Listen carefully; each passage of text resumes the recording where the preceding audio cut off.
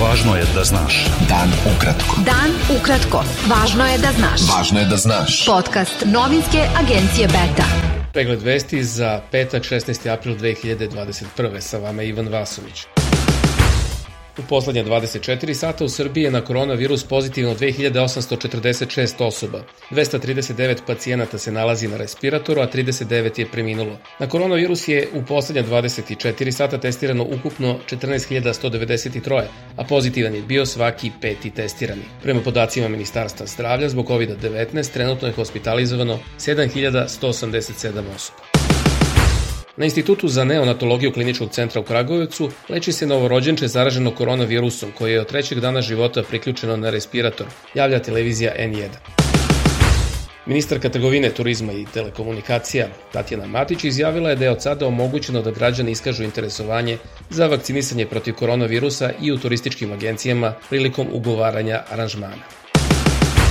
Sekretarka Udruženja za turizam Privredne komore Srbije Tijana Maljković ocenila je da će odluka kriznog štaba da snizi cenu PCR testiranja na koronu stranih državljana u Srbiji doprineti prilivu turista za vreme uskršnjih praznika i tokom proleća, kada su najavljeni dolasci iz arapskih zemalja. Stranka Slobode i pravde ocenila je skandaloznom odluku da se cena PCR testiranja na koronavirus izjednači za strane i domaće državljane i zahtevala da se cena testa za građane Srbije snizi za 50% kao i za strane državljane. Ministar unutrašnjih poslova Aleksandar Vulin izjavio je da je policija uhapsila jednog i utvrdila identitet drugog napadača na novinara Daška Milinovića u Novom Sadu. Vulin je naveo da se napad dogodio u petak ujutru u 6:45, a da je prvi napadač bio uhapšen već oko 13:09. Radijski voditelj Milinović, koga su napala dvojca maskiranih napadača, tukli ga metalnom šipkom i našpricali mu suzavcu u oči, je izjavio da je to bio klasičan napad fašista na antifašiste.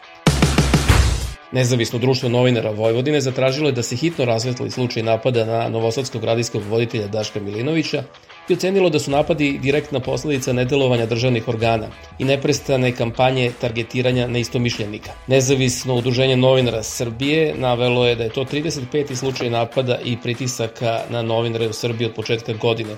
Udruženje novinara zatražilo je da policija hitno pronađe napadača na Milinovića. Iz udruženja su ocenili da je u pitanju organizovana akcija koja podsjeća na ranije brutalne poduhvate iz mračne prošlosti prema pripadnicima novinarske profesije.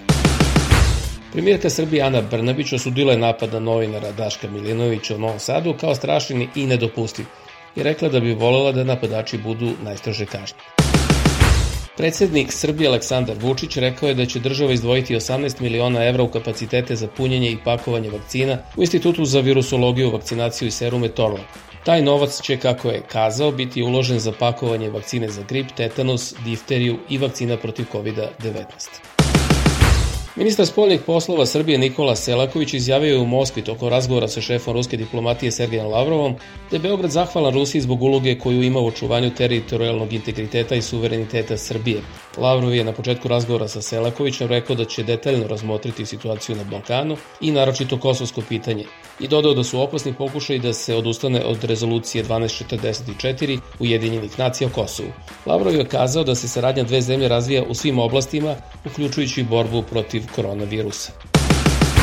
Na sednici Odbora za ustavna pitanja i zakonodavstvo Skupštine Srbije premijerka Ana Brnabić izjavila je da je vlada dobila odobrenje Venecijanske komisije za predložene amandmane za promenu Ustava i da je 3. decembra prošle godine usvojila inicijativu za promene u oblasti pravosuđa. Ovo je jedan od osnovnih zahteva u oblasti vladavine prava na putu evropskih integracija, ali mi to ne radimo samo zbog integracija, već zato što verujemo u reforme i da građani i privreda mogu da se oslone na to da će pravda za sve biti ista i dostignuta u razumnom roku, rekla je Brnabić. Vodeće evropske institucije, Savet Evropske unije, Evropska komisija i Služba za spoljne poslove Evropske unije nisu želele da komentarišu ili potvrde postojanje non-papera koji je Briselu navodno dostavio premijer Slovenije Janez Janša, a u kojem se predlaže prekrajanje granica na Balkanu.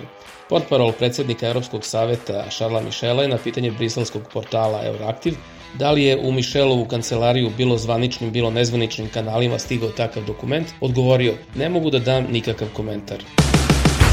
Igmanska inicijativa saopštila je da je iznenađena i zaprepašćena pokretanjem od strane visokih zvaničnika Slovenije pitanje promene granica i dovršetka procesa raspada bivše SFRJ dostavljanjem Evropskoj uniji predloga u vidu non-papera predsednika vlade Slovenije Janeza Janše. Gradski odbor Srpske radikalne stranke u Novom Sadu započeo akciju prikupljanja potpisa za peticiju protiv predloga zakona o istopolnim zajednicama, kojim se legalizuju gej brakovi u Srbiji.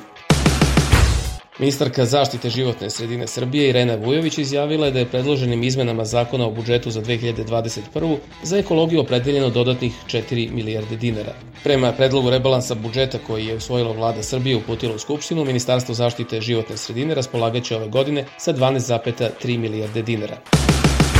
Kada Nemačka bude promenila svoj zakon o garancijama koji se između ostalog tiče polovnih automobila, posledica će biti povećanje cene polovnjaka u Srbiji za oko 30%, a za pojedina vozila će ići i do 50%, piše sajt Nova RS. Nemačka je najavila da će promeniti svoj zakon kako bi ga uskladila sa direktivama Evropske unije, što će značiti da će cene automobila porasti za 10 do 20% u toj zemlji Evropske unije. Nova komunistička partija Jugoslavije podneće inicijativu da se predsjedniku Kine Xi Jinpingu postavi bista u Parku prijateljstva u Novom Beogradu, nedaleko od ambasade te zemlje koja je bombardovana 1999. Beta. Dan ukratko. Budi u toku. Predsjednik Slovenije Borut Pahor izjavio je da tokom poslednje posete Sarajevu nije znao ništa o non-paperima u kojima se zagovara raspad Bosne i Hercegovine, navodeći da je Slovenija dokazani prijatelj BiH. Pahor je, obraćajući se medijima u Ljubljani, rekao da odlučno podržava proširenje Evropske unije na Zapadni Balkan i da je širenje unije na države Zapadnog Balkana geopolitički prioritet prve kategorije, prenose sarajevski mediji. Nemačka kancelarka Angela Merkel primila je prvu dozu anti-covid vakcina englesko-švedske laboratorije AstraZeneca, objavio je portparol nemačke vlade.